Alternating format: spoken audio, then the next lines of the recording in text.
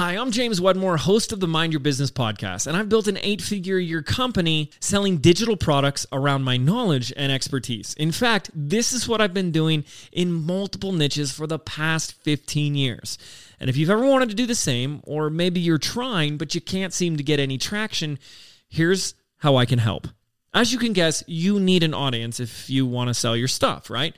But what if I told you that you don't need a big audience? You don't need millions of followers to get started. In fact, we see that it's with just your first 100 leads where you really start getting some momentum. I mean, think about it. Imagine that you're on the stage of a room filled with just 100 people in that audience right now. That's a lot of people. You don't think that a few of them would walk up to you after your talk and ask, "Hey, how can I keep working with you?" Of course they would. And that's why I created Your First 100 Leads. It's a 14-video step-by-step training mini course that walks you through exactly how to get your first 100 leads fast. And the feedback and results from this free program have been amazing. Diane Shepard said, "This is one of the best trainings I've ever taken." Jake Curry said, "We have had 753 people sign up for this free training. Are you kidding me?" Dan Netting said, "I'm currently going through the first 100 leads training, and James, I gotta say, it's brilliant. This training is A to Z complete, and the best part is it's absolutely free. To register, simply click the link in the show notes of this episode." Thanks so much, and I'll see you there. I worked the phones for 9 months before I became a revenue agent. Which is where our story really picks up. And I was a revenue agent for about 5.5 years. I was in the small business self-employed division. I audited probably about 100 companies. I learned a lot. It was quite an experience. Welcome back to the Ambitious Bookkeeper podcast. You are in for a treat today. I have Mr. Andrew Campbell of Campbell Tax and Consulting here today to talk to us about how to ensure your clients have audit-proof books, the best and worst systems to use when it comes to an audit, and your chances of audit. There's so many good golden nuggets in this episode. I'm actually going to have my clients listen to it, and I think you should too. So if you're ready, let's jump in. Thank you for coming on. I've introduced you already in the intro, but I would love to have you introduce yourself and give everyone here a little bit of background on you, like where you got your start in accounting and where you ended up, where you're at right now. Yeah. So actually, I lived out in Washington, D.C. Well, technically I lived in Alexandria, Virginia. And I went to grad school. My undergraduate degree is actually in history. And at some point I realized I wasn't really interested in history anymore. And so I looked at switching to business or accounting or whatever. And I was so far along in my degree that it was simpler to just finish in history and go get a master's degree in business. So that's what I ended up doing. I got a master's in accounting out at the George Washington University out in DC. I'm in Seattle now. That's why I keep saying out in DC. It's the other side of the world for me. But anyhow, while I was there, in fact, before I had even started, before I had even finished my first accounting class, I put a resume in with account temps. I believe originally just to get access to some PDF that they were dangling. And I put it in at about 4 a.m. because I was, goofing around on the internet because I was a young graduate student back in those days. And at 8 a.m., they contacted me and said, "We have a position for you. We'd like you to, come in." And anyway, so that's where I got my first bookkeeping position, having basically no experience or education in the field, but I got to keep some QuickBooks for a not-for-profit for a couple of years, and that was fun and pretty interesting. I went to graduate school there, and I interned with and then was hired by PwC I guess it was PricewaterhouseCoopers back in those days, but now it's just PwC. And that did not last very long. Interning was interesting. I interned out in Virginia, but when I got hired, I wanted to come home. And so I came home to Seattle, and that turned out to be a bit of a bait and switch that I brought on myself because the Seattle office was very different. So I was there for like 9 months before I washed out. And then I bummed around a little bit. I did some temping. I worked one season for a small public accounting firm.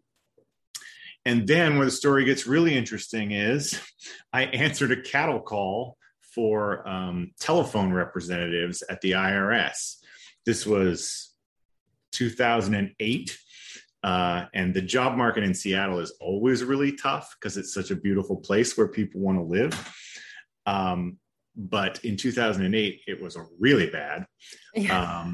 And so I was getting a little desperate for anything. And so anyway, I got a job working the phones at the IRS, which I figured I could parlay into a more substantial career there at the IRS, which I did. I worked the phones for 9 months before I became a revenue agent, which is where our story really picks up. And I was a revenue agent for about 5.5 years. I was in the small business self-employed division. I audited probably about 100 companies. I learned a lot. It was quite an experience. Awesome. And I do enjoy that I have that little extra bonus of having been on the phones for the first several months. So there's a little extra perspective that I have there. Yeah, because you were, I'm guessing, fielding calls from taxpayers, like business, or was it individual or everything? It was kind of everything. It was mostly individuals. I gather they don't do this anymore now. I think if they hire you for the phones, like they don't give you the complete training. But when I went in, like we did 3 months of 40 hours a week in the classroom of just training to learn how to be people who answer the phone at the IRS. I don't know that they still do it that way, but that's how they did it when I was there. And it was really interesting to get to learn that much about the kind of the inner workings of how the IRS keeps track of you and thinks of you and whatnot. They run the incredibly old computer systems. So that sometimes that explains a lot when you think, how can it possibly work this way? And you say, well, it's because that's how it worked in 1968 when they set this system up. Yeah, it's crazy. So I know a lot of bookkeepers and accountants want to be able to really serve their clients. If you're listening to this podcast, I hope that's you, because I'm all about serving our clients to the highest potential. And one of those ways is to be able to offer them insight on like what they should be avoiding, pitfalls that they could avoid with the IRS. Even though you're a bookkeeper, you're the first line of defense for helping these clients stay in compliance, right? And I know there's a lot of talk in our industry about like getting away from compliance work and all that kind of stuff, but I don't think it's ever going to go away. And so I wanted to obviously bring you on to talk about like if any insights that you can offer, like if you had like 5 bullet points or whatever it ends up being that you can offer a bookkeeper that, like if they could do these 5 things, then it would keep your clients out of trouble. Would be super valuable, or any kind of insight of like the things that you've seen, the systems that you've, seen that were the worst, and things that we can do differently so that our clients stay in good standing. Yeah, for sure. So, I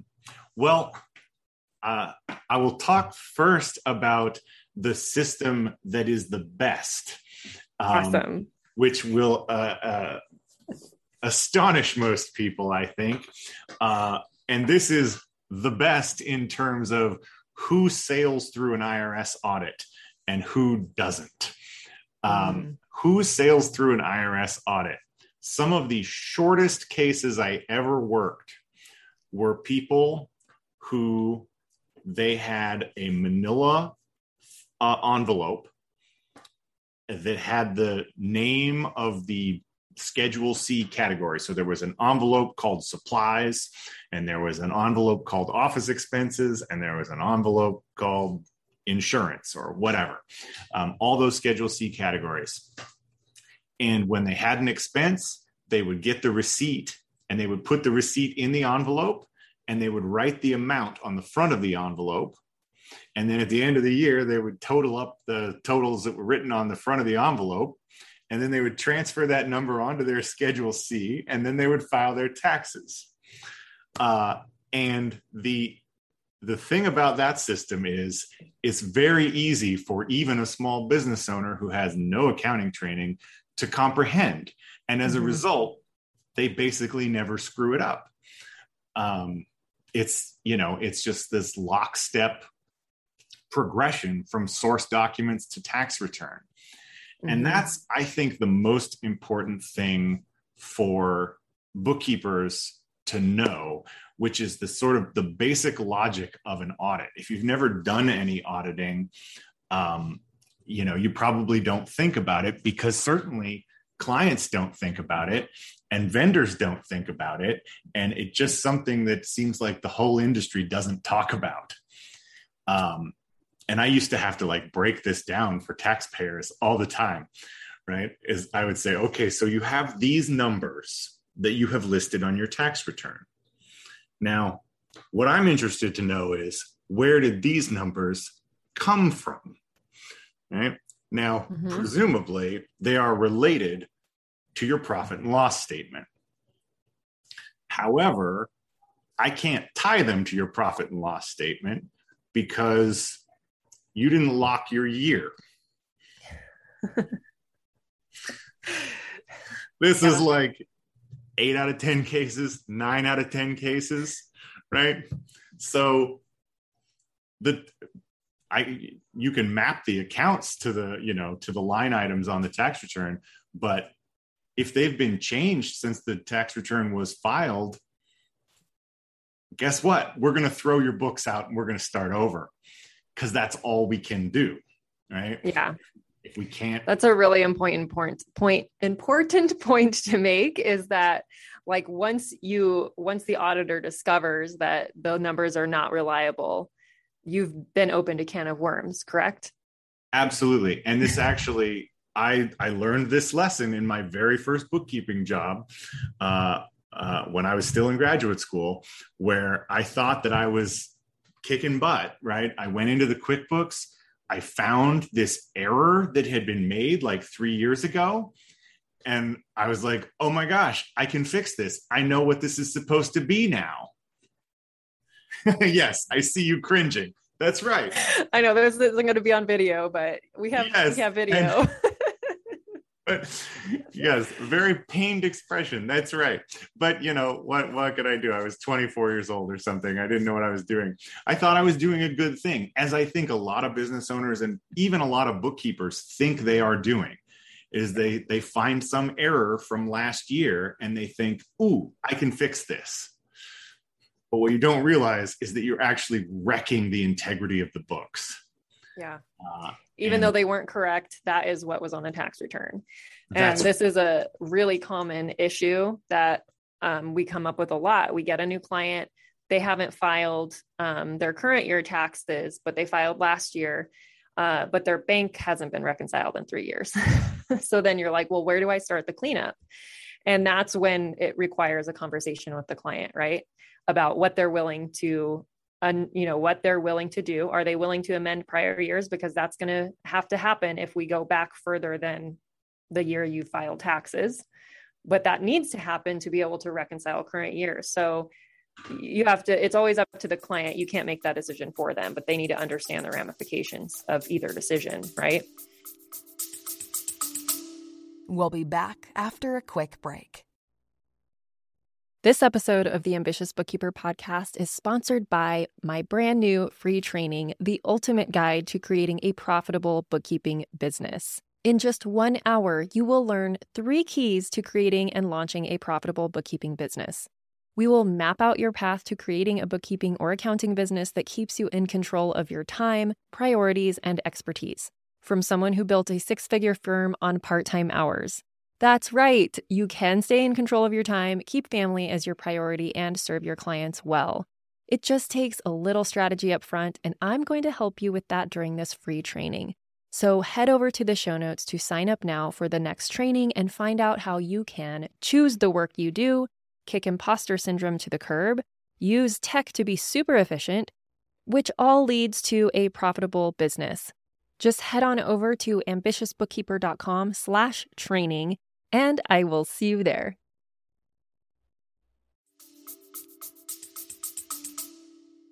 Yes, absolutely. And that actually does make me didn't think I was going to bring this up, but now that you mention it, I think a lot of people don't realize that there is no duty to amend. And I don't think that's AICPA approved. Like, I think the AICPA's policy is that you should amend your returns if you know they're wrong. But from the IRS's perspective, you're not required to do that, right? If when you signed the return, when you originally filed it, if you thought it was correct, if you signed it in good faith, that's all you're required to do. If you subsequently find out that it was wrong, you can either amend it. It's up to your personal ethics there. That's right. Well, your personal ethics and just sort of how much risk you can tolerate. Yeah. For some people, they will not sleep if they know that there's, $25,000 adjustment that the IRS could find, and then slap a 20% penalty on that, and then start calculating interest from the time the return was due. Like, there are people who they will not sleep unless that is fixed. Anyway, other times it is worth the risk for folks. I mean, sometimes it costs more to pay your accountant than to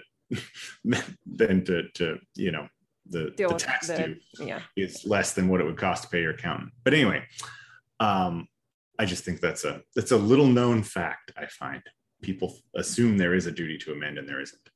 Yeah, that's good to know. I mean, I always leave it up to the client. Like, it's really up to them. Like you said, like, here's what could happen if you get audited for that year and we didn't amend it, then you might end up with penalties and interest.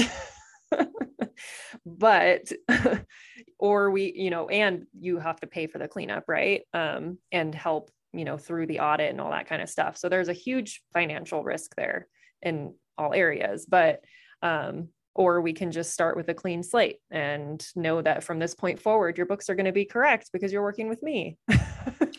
That's the side I tend to err on. Me too. Is let's just put a stake in the ground and we'll just do it correctly from here. But anyway, it depends on the client. Like I say, some of them can't handle that, can't stand it.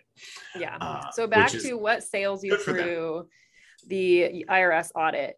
Yes. So back to, I just wanted to touch again on working through the logic of the audit.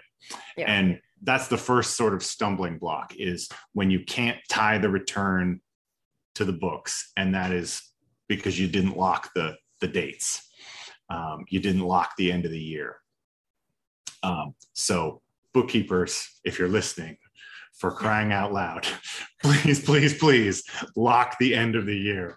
I lock every month because I don't want it. That's part of our month-end process. Once we deliver those financial reports to the client, we lock them. I mean, if there's changes that need to be made that we discover later, at least we get an alert and we have to physically go unlock the period and be very intentional about that adjustment. Absolutely. That is absolutely the way to do it. Because that's sort of the danger of computerized bookkeeping, right? Is that by default, it sort of doesn't leave a trail in the way that, so after I left the IRS, I split time between running my practice and teaching college. And so, as I used to tell my accounting students, you should do your accounting in pen. because I don't want to see any erase marks. That's not how we do it, right? If you make a mistake, you can either cross it out if it hasn't posted, or if it has posted, you got to put in a journal entry to fix it. Avoid it. Yeah, well, right. Don't delete the transactions. Yeah. That sort of thing. And don't get me started on that.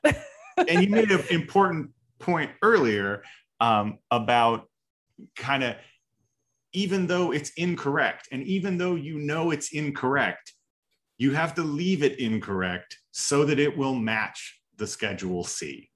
And I mean, if you want to do sort of one of the options that I lay out for my clients where, you know, we sort of know that they have an adjustment or whatever, is if they get an audit letter, like, we'll have that ready to go. Because one of the best things when you're getting audited, the goal is for it to be as short as possible. Mm-hmm. And so one of the ways that you can make that happen is when the auditor gets there, one of the things I think they're required to ask you is, are you aware of any errors on your return? And you can say, well, yes, I am. And as a matter of fact, here's a $10,000 adjustment that you can go ahead and have for absolutely no work. To which the auditor says, oh, terrific. I found a $10,000 adjustment and I'm going to close this case in, 60 days and my manager is going to be thrilled. Mm-hmm. So that's sort of one strategy you could pursue, right? Is have those adjustments ready to go. If you know about them, you may or may not want to correct them yourself. But anyhow, so you tie the return to the books, right? Then this is the part that most people are able to cope with, right? Is that those numbers on your P&L, we've gotten from the return to the P&L at this point. And now those numbers on the P&L are summary numbers, right? And those summary numbers on the P&L are the summary of a list of transactions that have happened in the relevant general ledger account. Mm-hmm. Right?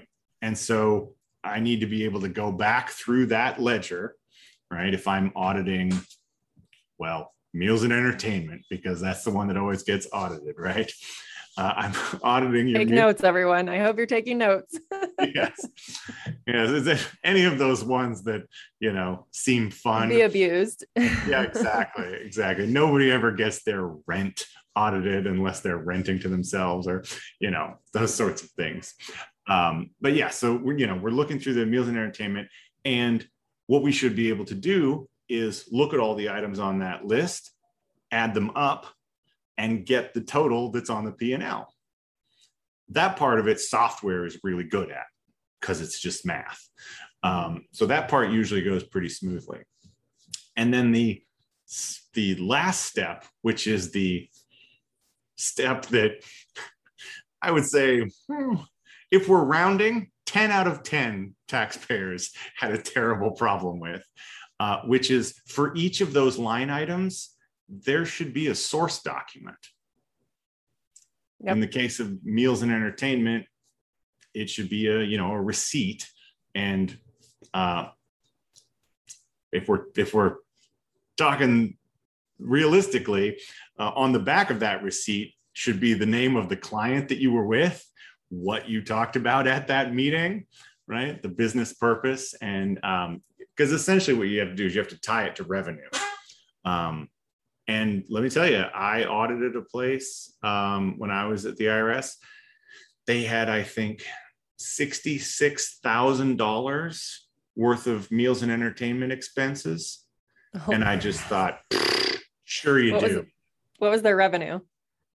Well, do you remember? Their revenue was like $4 million or something. Oh, geez. And the point is that I don't think I found an adjustment there at all. I may have found one because I think maybe there was a clerical error somewhere, but I just thought, oh, they're going to get killed. There's no way they can substantiate all of this, but they knew what they were doing and they could. And they very specifically said, okay, so I spent, $2,500 wining and dining this client, but that client does $250,000 a year with a business with us. And I have the documentation that shows that. And so, okay, fine. I guess I have to allow it then. So what you're saying is you would pull in the meals and entertainment situation, you would pull one of those receipts and see, okay, they said they took out this client. Now I'm going to go look at the sales transactions and see their customer list and make sure that client's on there. Yeah. Is that a real client? Does that client really produce revenue? Because, as an IRS agent, sometimes you'll see things like, oh, I remember one time I was auditing someone's meals and entertainment expense. And I saw this huge line item, way bigger than the typical item that was on their list. Most of it's Starbucks coffees or whatever. And then there's like a $500 dinner at a fancy restaurant or whatever. And I was like, this was a client meal? And they were like, oh, yes, definitely. And because, of course, I had these records, I was like, was your wife pissed that you took a client out on her birthday?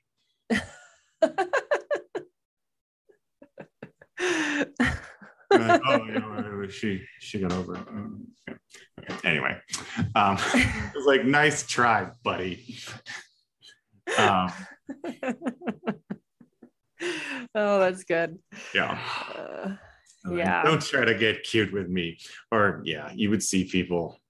Anyway, I got lots of. So do you think crazy that stories about most people stuff? Yeah. But, do you think is that part of your training at the IRS is to be super skeptical and to be able to make those connections, because that takes a certain level of problem solving or just like awareness of like, oh, I'm going to look at this line item and then, oh, I have their personal tax return right here. I know this is the same day as his wife's birthday. Like, how did you make that connection? And is that part of your training?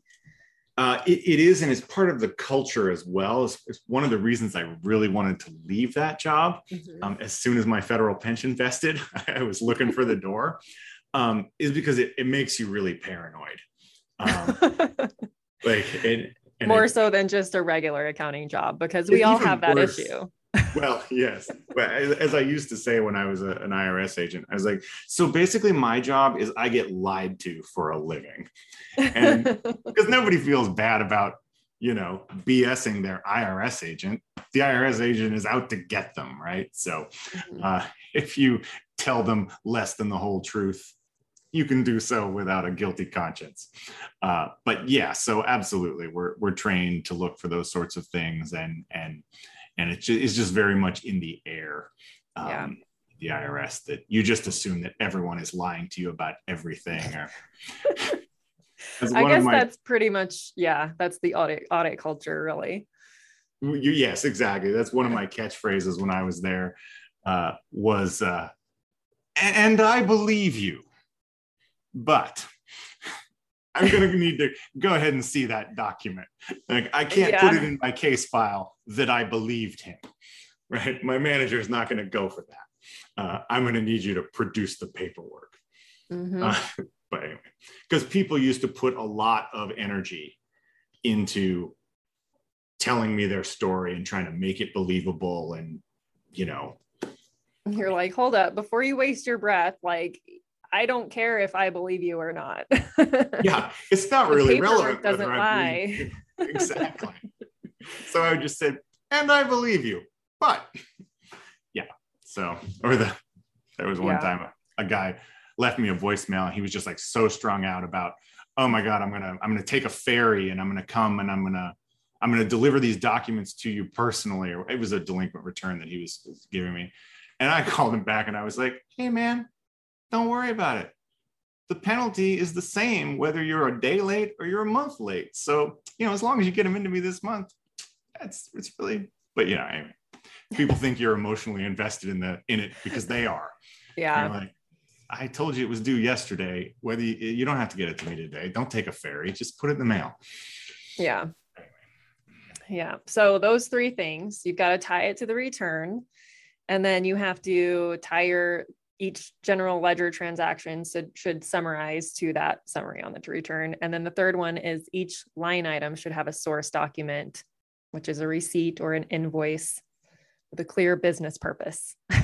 Yes. And of course, the more sort of susceptible to abuse that line item is, the more careful you have to be about having those documents. And this is a place where I sort of don't know what the answer is, because it's the least sexy, most just admin, horrible work of managing source documents, of organizing them. And it is just the absolutely critical foundation to having a set of books that the IRS is not going to make you reconstruct.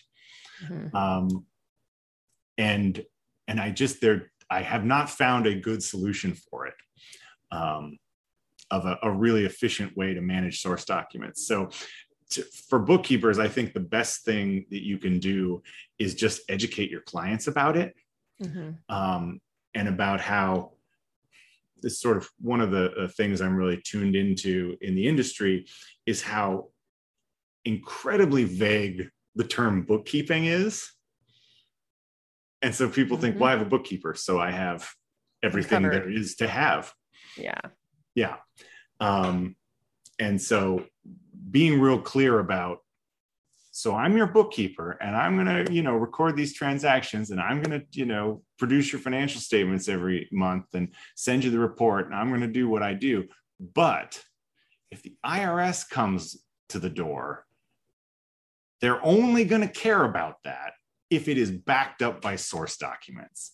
And I'm not going to do that for you because it's really not efficient for me to do that.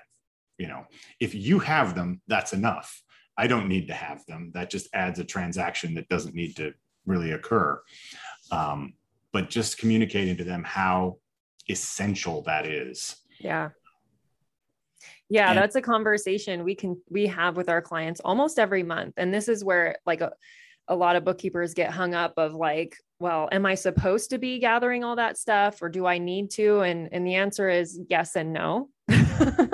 It depends with everything in accounting. It really depends on what you're willing to do and how often you want to be bothering your clients. For me, I give my clients an option and I say, okay, we can go one of two ways. Like if you need the accountability and you want to have audit proof books, I will bug you every month for all of your missing receipts. We put everything in HubDoc, whatever you have, you put in there. And then whatever's missing, we don't reconcile your bank account until it's in there. And I will bug you until I get it. The other option is I just enter everything and I go on your word and you're responsible for managing your paperwork. Nice. So those are the options we give our clients. Most of them get 98% of their documents to us.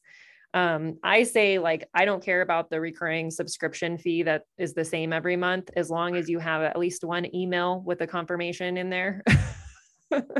Sure. If it's easy enough for you, like if in an audit you could log in and pull the history of that account, whatever, that's cool. But anything that's a different price every month, or a meal or fuel or any of that, like I need the documentation. So one thing that came up with one of my clients recently is she had a meal expense, and it was probably like $45, but it was either during traveling or with a client or something, but she lost the receipt. She didn't have it anymore. So this is what I suggested.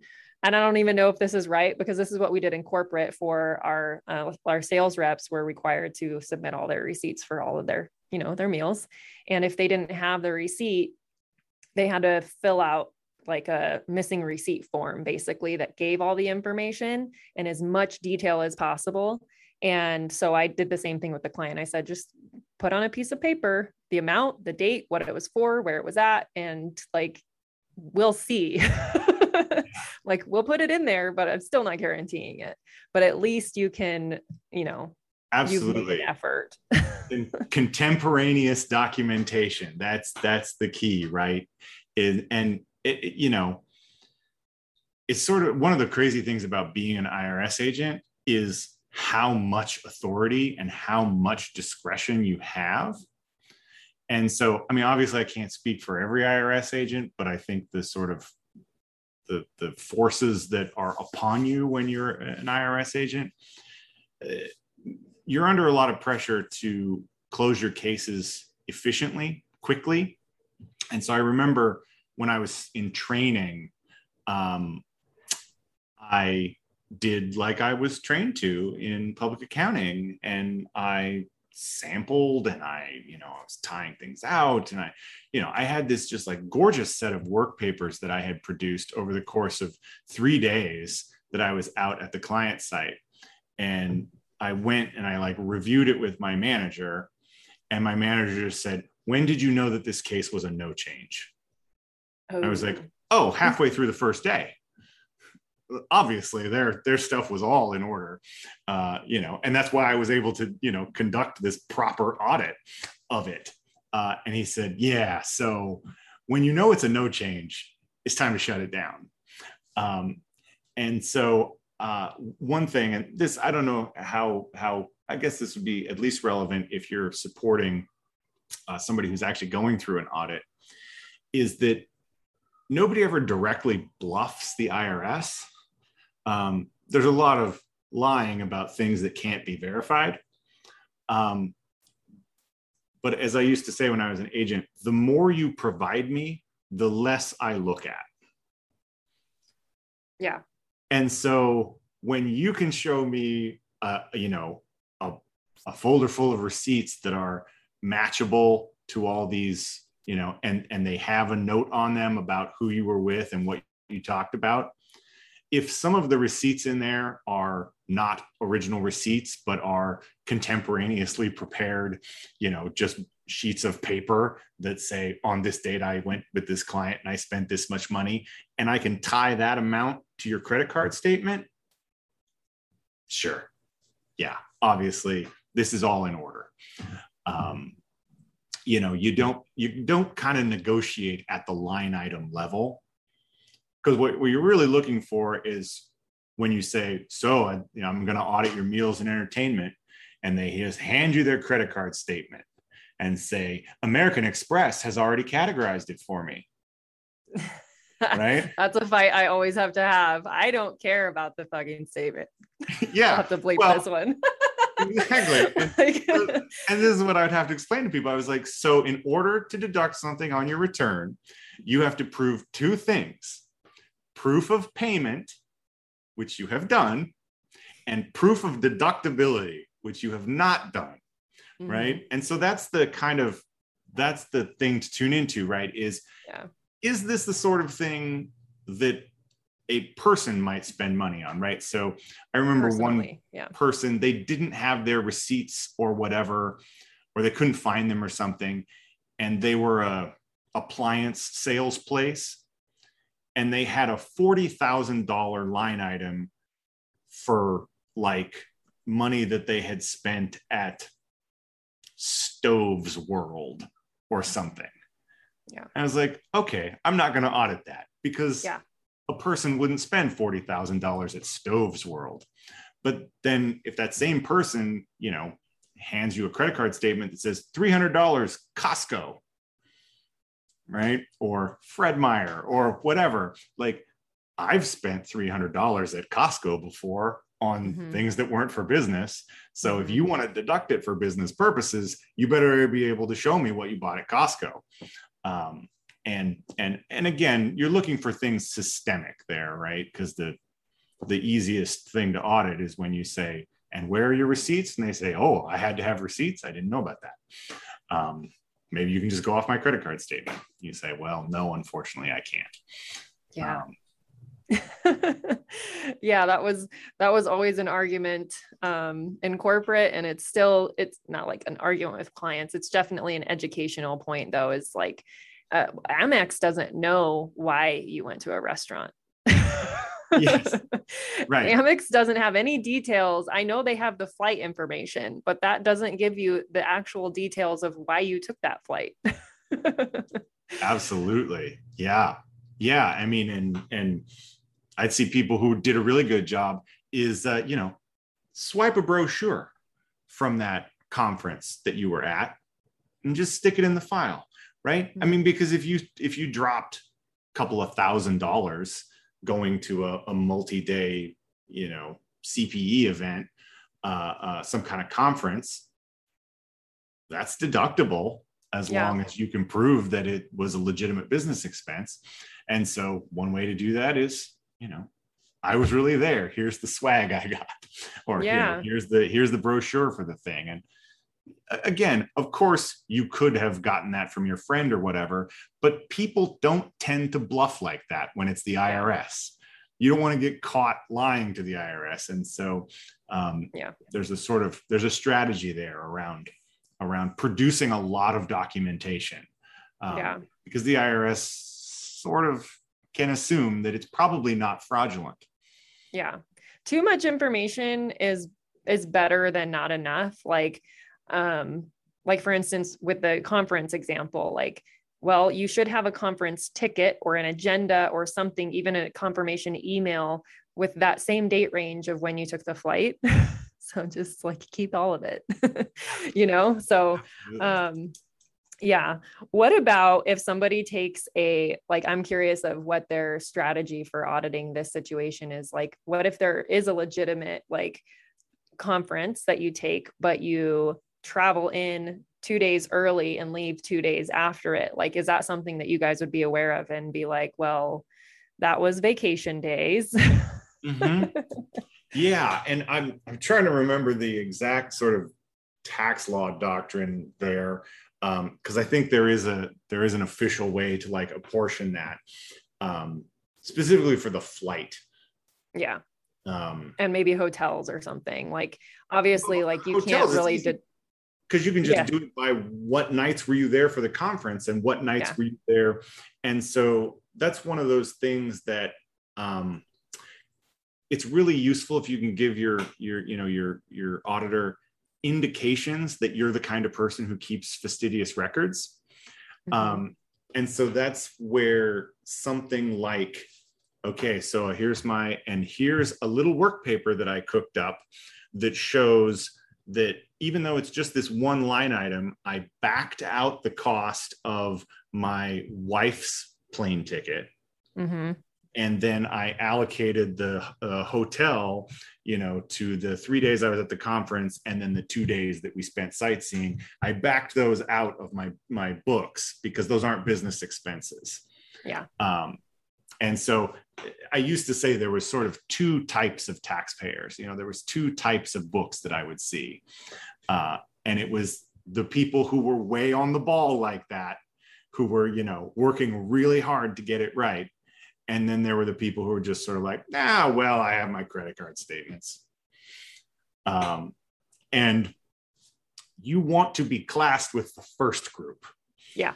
And so there's certain indicators where you handle that kind of a transaction, or a good mileage log. If you claim mileage, having a good mileage log was a big one, at least back in my day. Mm-hmm. I don't know with the new automated apps, I don't know if that's still such a good indicator.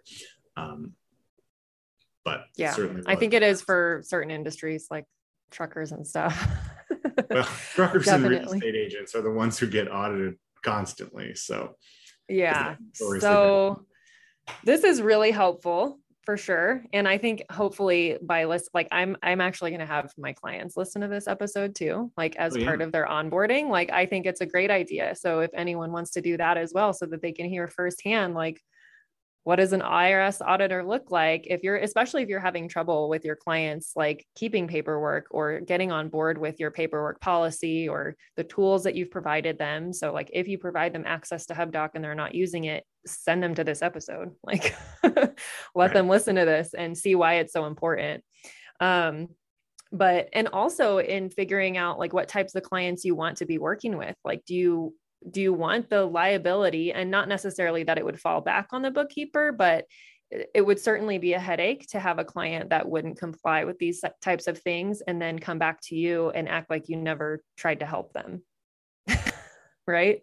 Yes, absolutely. I would want to make it real clear. If you're not going to enforce it for them, if they're not interested in having that enforcement, I would make sure and get it real clear in your engagement letter, that is not a service you provide. It is not a service that you are providing them. and that it is a very important function that they are responsible for. Yeah. You know, not just that you're not going to do it, but that you have advised them that they need to do it. Yeah. Yeah. Which is why like the AICPA engagement letters are very thorough about what is the responsibility of the client and what is the responsibility of the accountant. So take some pointers from that. Yes, I will share this one little thing. Their website is really terrible about making this clear. And, you know, because I'm an old IRS agent, like I want to be able to cite, you know, chapter and verse. This is where this says that this is allowed or whatever. And I went on, I think actually at your recommendation, I went on the AICPA website to try to sign up, and they have a category for non-CPAs because I'm not a CPA, to like be a non-CPA associate member or whatever it's called. But it is very difficult to get a precise definition of like who qualifies and who doesn't qualify.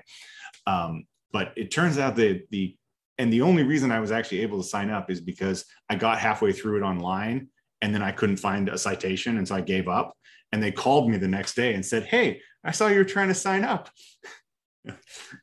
And so anyway, but yes, it really is a wealth of resources, and you don't have to be a CPA to join the AICPA. So I don't know if people know that, but yeah, I know that you can definitely join if you're getting an accounting degree or on your path to get a CPA license. So did you ever figure out what the other options are? Yeah, I can't remember that. There's like it's like you work in the industry, but you're otherwise not qualified. I think because what they don't want people to do is like to be a CPA and try to get this cheaper membership or whatever. Like if you're because if you're a CPA, it's like $500 a year. Yeah, it's real pricey. And it's not super cheap, you know, even for the whatever non-CPA associate membership I have, but you do get access to the wealth of resources, and I do tax, so they have a lot of fantastic resources in the tax section as well. Yes, yeah. So I haven't even unpacked it all. But. Oh, you haven't? They have specific tax engagement letters for each type of tax return, and tax organizers. So all the checklists that you need to send your clients that nobody ever actually looks at. You end up filling it out for your client, but you know, yeah. So this has been awesome. Is there any other, so we talked about how to sail through an audit. What was the best system? So it's an envelope system with physical receipts, and my headphones just died. So hopefully there's not like it was just one. Okay, cool. So it's not that it's the best system. It's just that is a bulletproof system. And so if you're going to abandon that system, you want to have a system, like you need to know that you're beating that system, right? You don't want to abandon what works about that system. Right. So what worked about that system is being able to tick and tie everything. Yes. So if you can come up with a digital alternative for your clients, if you're working on the cloud, or if you work with local clients and you used to hate that shoebox that they brought in, but at least everything was there, maybe just work on like setting up the envelopes for them or the file folders for them so that when the shoebox comes, they're all sorted. Yes. Yeah, absolutely. Well, and with digitization now, you can kind of sort that shoebox for them. Yeah. So what are the alternative, like the worst situations you've seen where people have failed the audit miserably? Do we want to mention software names? I mean, I was just ranting about this on Reddit the other day, about how, and to some extent, I can't blame them because of that's in their DNA, right? Yeah. So once upon a time, there was Quicken, and Quicken was for people who wanted to keep a really icy grip on their personal finances. And so it was for people who were pretty fastidious and detail oriented. And then Quicken spawned QuickBooks, which I guess at the time was a good thing for, I think they were catering to that same clientele, people who were really fastidious, but needed something just a little bit more powerful. Mm-hmm. But then what happened is and double entry accounting. Yeah, exactly. Double entry. But what happened then is that QuickBooks became the only game in town. It got incredibly sophisticated, and they forgot to send out a memo that QuickBooks is now so powerful and so so comprehensive that under no circumstances should an amateur attempt to use it. Yes. But because that's not a very I don't think they forgot to send that memo. I think they that memo happened internally and they forgot to. Yeah, that's not very good marketing, right? I think the marketing department was like, no, we won't make our sales if we send that memo out. That's right. That's exactly right. And so the whole kind of ethos behind QuickBooks, and to a lesser extent the entire small business software industry, as it has been dominated by QuickBooks for so long, it is all built on the principle of, I want to build your confidence that you can do this. And therefore, I will, I don't want to say never, but I will minimize the number of times that I kick back at you and say, what you're about to do is insane. What you're about to do is a very bad idea and will mess up your books, right? Instead, I would love a pop-up box that said that, honestly. What you're about to do is insane. Yeah, right? I mean, it's what's needed, right? If you're going to have DIY software. You're about to fail an audit. That's right. That's right. You are about to wreck your books. And so what happens is, whatever you try to give QuickBooks will gratefully accept. And then they'll just figure it out on the balance sheet. They'll just pop something on the balance sheet that makes that sort of technically allowable, technically makes sense. And then at the end of the year or whenever, your accountant will come in and they will find a dumpster fire on your balance sheet of just chaos and nonsense and things that shouldn't be allowed to happen in an accounting system ever. But here they are. And then you'll have to pay your accountant to fix it. And it's this whole sort of like abusive cycle of bad data going in, and then accountants are sort of trying to fix it. But as we probably all know, if we've ever worked with QuickBooks, like, you're putting a Band-Aid on it. Like, you're trying to plug the holes, but it's really, anyway, in this rant that I went on the other day on Reddit, where I was talking about, like, if I was going to build software, what I would assume is, the thing that QuickBooks assumes is that you know exactly what you are doing. Yes. And that you have controls and procedures in place. So you would never do anything foolish, right? That's what they're assuming. And that's what it's set up for. Yeah, that is what it's set up for. And there's so many, there's so many ways to mess it up. And sorry, go ahead. Yeah. Oh, I agree. That's how Great Plains operates. It assumes people are idiots. Like, you cannot delete a transaction. Everything has to be voided. Yeah. So it's still there. So if you make a huge import of a bunch of transactions that were wrong, they will always be there, just voided. So it looks messy when you dig into the details, but at least everything else is correct. You know what I mean? But it is possible to audit. Yes. And that's the thing. That's the thing that happens, is that things get deleted and things get changed and there's no record of it. And it looks tidy from a certain perspective, but it's not testable. It can't be audited. Or, I mean, I guess there's ways you can go in through the audit log, but what a nightmare. Even then, though, it doesn't give the full details, because when something's deleted, you can't then, it just says that transaction was deleted, but you don't know what the amount was originally. Yeah. Yeah, right. And I mean, it just at every turn, it gives me the impression this was not designed by an accountant. No, definitely not. Right. I was giving the example the other day of, like, if I were to develop my own bookkeeping software for that, market, like, if you wanted to create a vendor, it would require you to upload a W-9, right? And if you put in an override code, right, you would have to put in an override code to say, oh, no, I don't have a W-9 for this.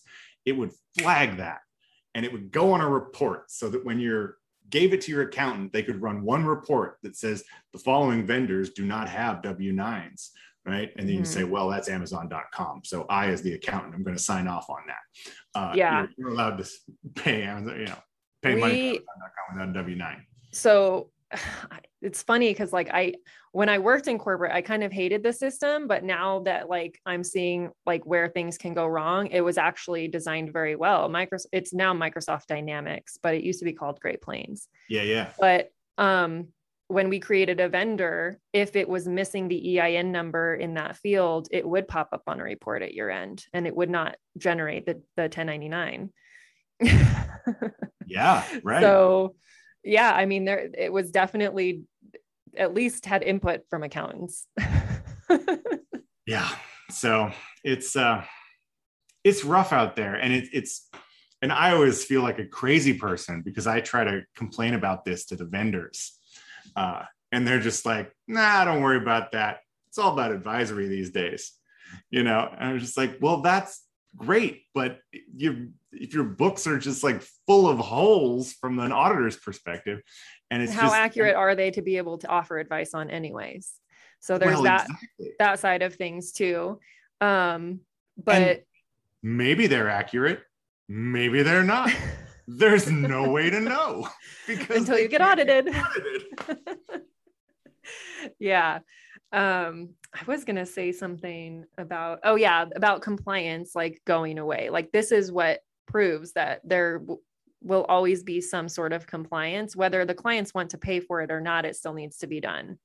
So, the alternative is hefty IRS fees, audit fees, having to pay me to come back to help you through an audit that you're going to fail anyways. Right. So yeah, I would not worry about that. No software is going to request a W-9 for you. Right. Because it's all about ease of use. Yes. And so you still, that is not a core virtue of accounting software. Core virtue. Yeah, absolutely. I mean, there's systems that have made it easier, but it still requires that knowledge that we hold, that we know that document is required. So for instance, Relay Bank, they have their bill pay feature. If you go and try to ACH somebody or send them a check, it gives you the option to send them an email and have them fill in their information and check the box that you've received a W-9. I tell you what, shout out to Relay Bank. They are terrific. And I have given them so much feedback. I just so appreciate how much they listen to the accountants, because again, it feels like the software world is more interested in the consumer because there's more of them, which I get. But it's so wonderful to see a vendor that's really tuned in to the needs of the bookkeepers. Yes. And what makes their life easier. I remember when they rolled out that bill pay or some iteration of that bill pay, and they were talking about you can request the W-9 information. And I was like, fantastic. And how do you generate a report that has all that information on it? And they were like, is that an important feature? I was like, yes, it is an important feature, so that I can upload it into my 1099 software at the end of the year. Unless you're going to. Are they going to build? Are they going to build an integration with the tax 1099 or anything, you think? Well, that was my recommendation, right? Yeah. I want to be able to run a CSV file out of Relay that has all that information on it. And then I want to upload that to Track 1099 and file them all in, whatever, half an hour. Yeah, that's awesome. And they hadn't built that, but they were like, oh, that's a very good point. And I know nothing about computers, but I assume adding a function to export a CSV file is not super advanced. Yeah, I mean they've accomplished that with bank statements. So yeah, right. I mean, if you have the data, how difficult can it be to export it into a CSV file? But yeah, maybe that's naive of me, but. So question then, since I know you're not a QuickBooks person, I bet people are now wondering, well, what software should we be using with our clients to make it a little bit more bulletproof, right? And I think the most bulletproof situation you can have is to not let your clients do any of the bookkeeping in whatever software you choose. Definitely. Yeah, you have to kind of meet in the middle there. Yeah. But between, yes, you should get someone who knows what they are doing, which is the assumption that the software makes, but then also have software that has a little more in the way of not necessarily protections, but at least ease of use. So I will tell you, I sweat blood over this. I researched and I researched and I researched and I did demos, and I worked so hard to find an accounting software, bookkeeping software that I could build my practice on. And ultimately for me, it came down to Xero, because there's some other options out there. Like I looked at Sage. I know you had used Sage in a previous life and really liked it. And I don't know about it these days. I used Peachtree, loved it back then. Right. Sage 50. But I don't know how it is now, honestly. So well, they have a cloud version now that's sort of like a Xero QBO clone, but it has fewer integrations, and I didn't see any real advantage. And basically they were so behind on integrations that I just felt like this market is going to go Pepsi and Coke.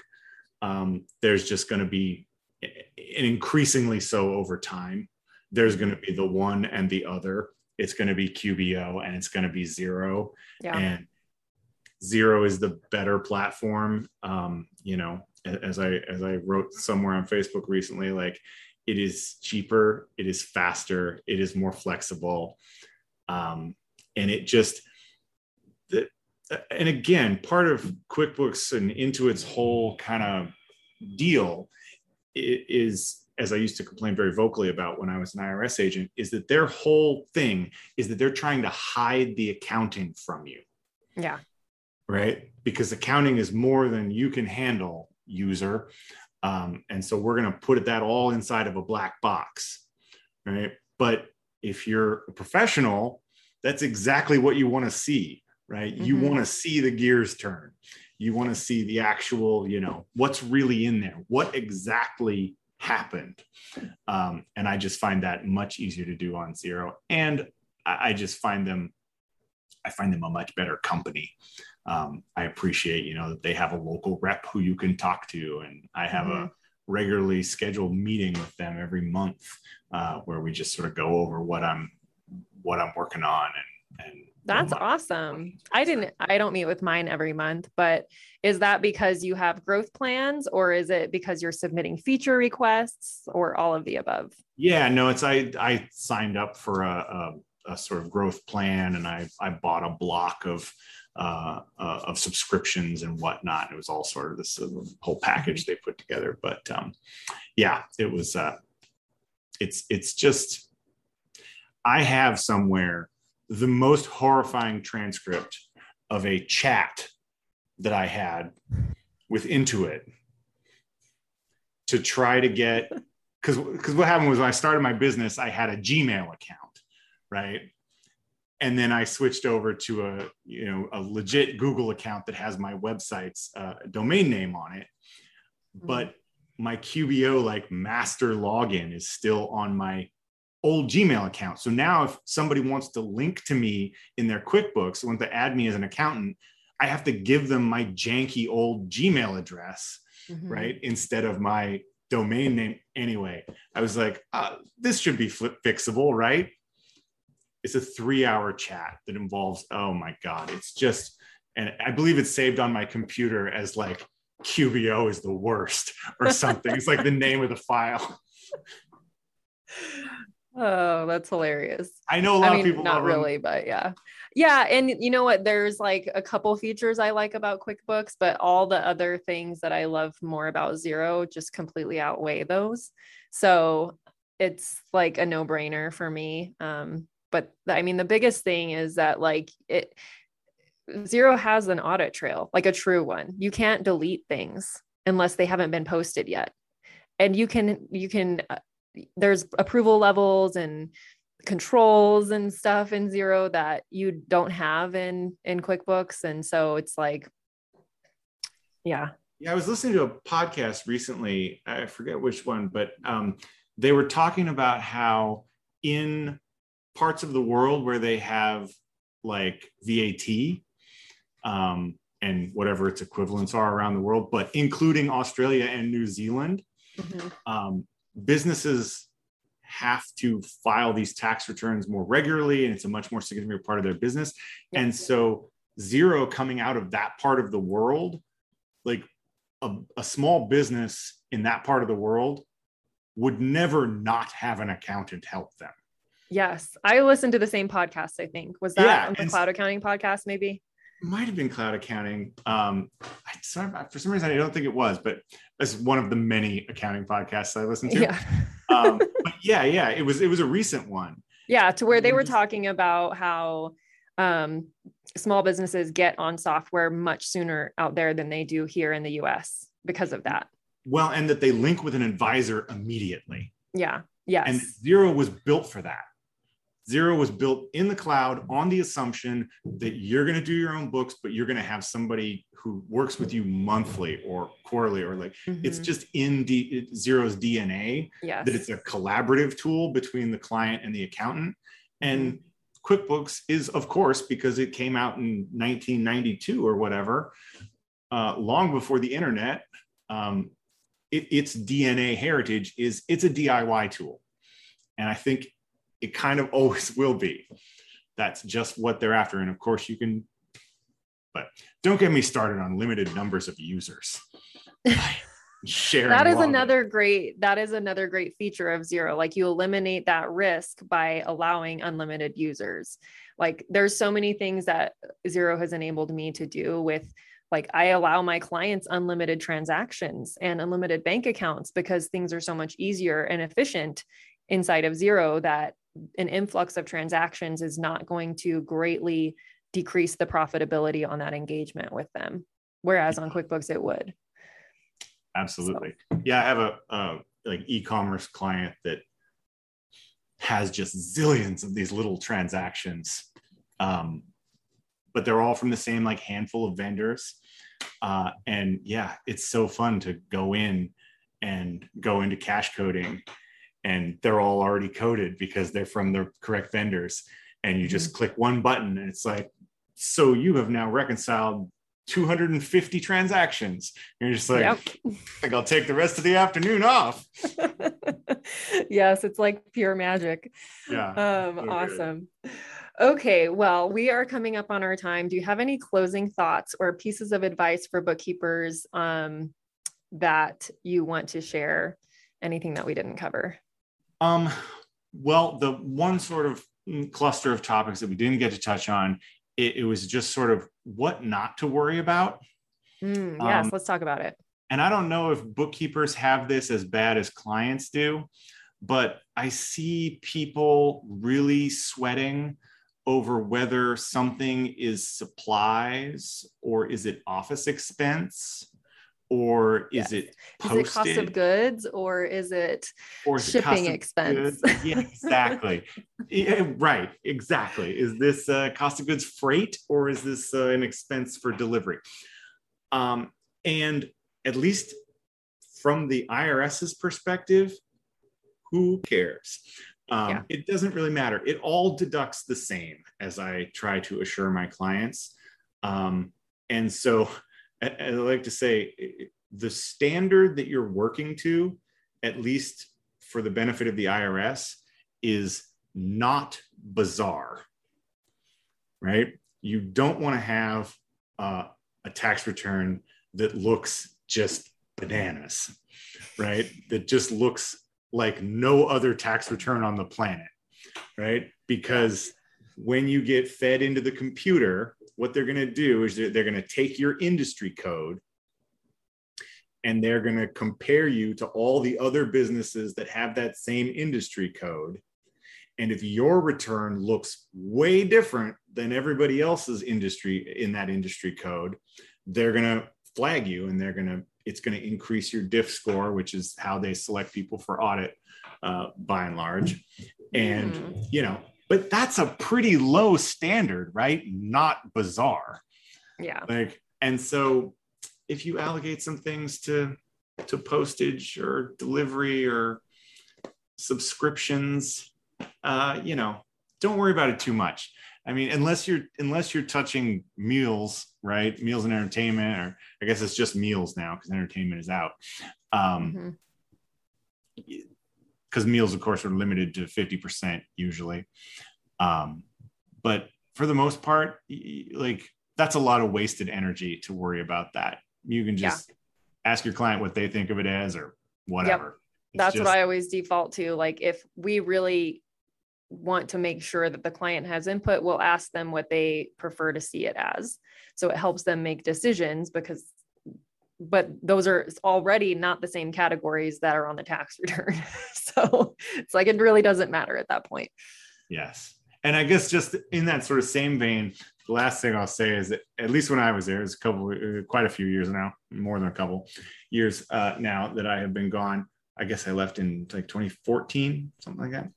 Anyhow, the software that we used, if you tried to put in an adjustment and the tax difference amounted to less than $200, the software would just pop up and say, should we just round that down to zero? And you were encouraged. Seriously said that?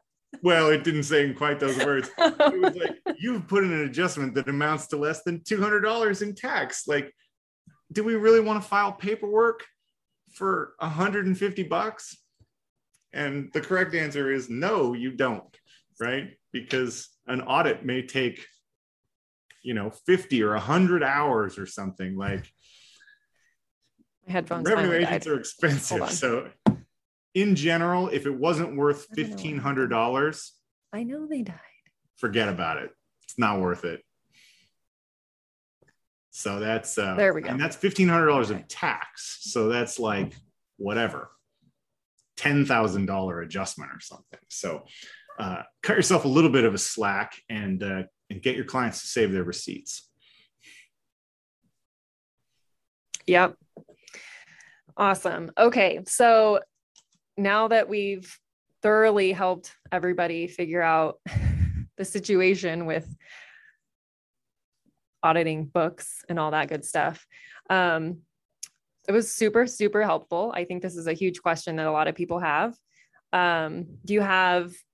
Is there a way that if people, like, I don't know if you're trying to get people to contact you, but if you have a social handle, like a LinkedIn or anything where people can reach out to you if you want, or whatever, your website, so people can get to know you a little bit better.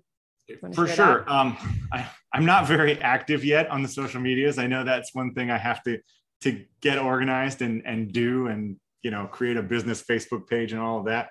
Haven't quite got there yet, but my website is just campbelltaxconsulting.com. And I assume I've lurked around your Facebook group enough. You don't have too many crazy followers. So I'll go ahead and give you my email address, which is just andrew@campbelltaxconsulting.com. And so, if you have any questions, as I said, I do have a 7-week-old at home. So I can't guarantee that I'll be real on top of responding, but by all means, if you have a question or.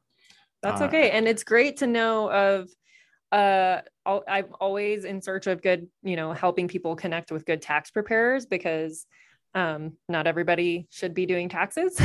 Oh my! That's a whole another episode already. I would not be doing it. It is. But if you're open to taking on new clients, and someone has a client that needs taxes, maybe shoot them over to Andrew. Yeah. Especially if you've got nice, tidy books. Yeah, exactly. I'm It's sure you different. don't work with anyone who doesn't work with a bookkeeper, right? Mm.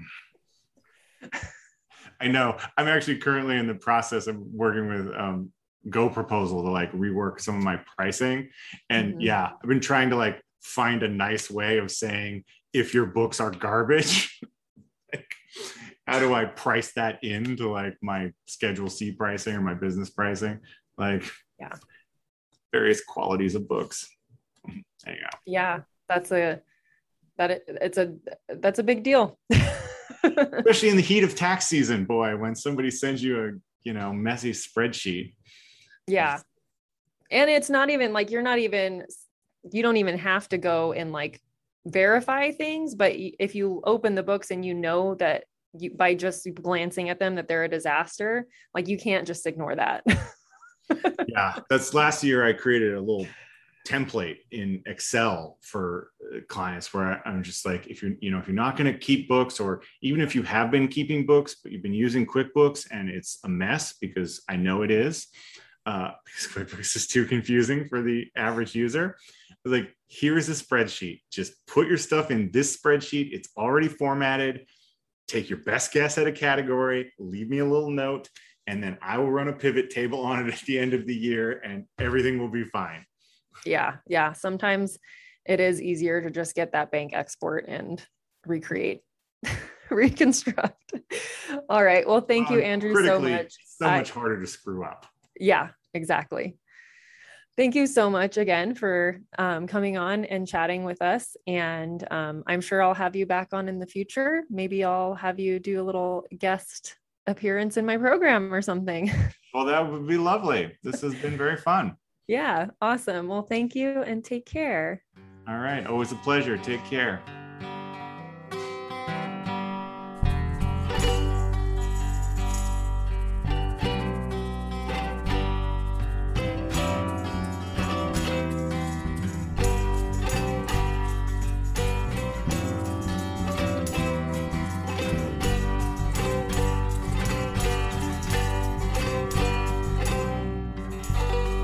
Be ambitious.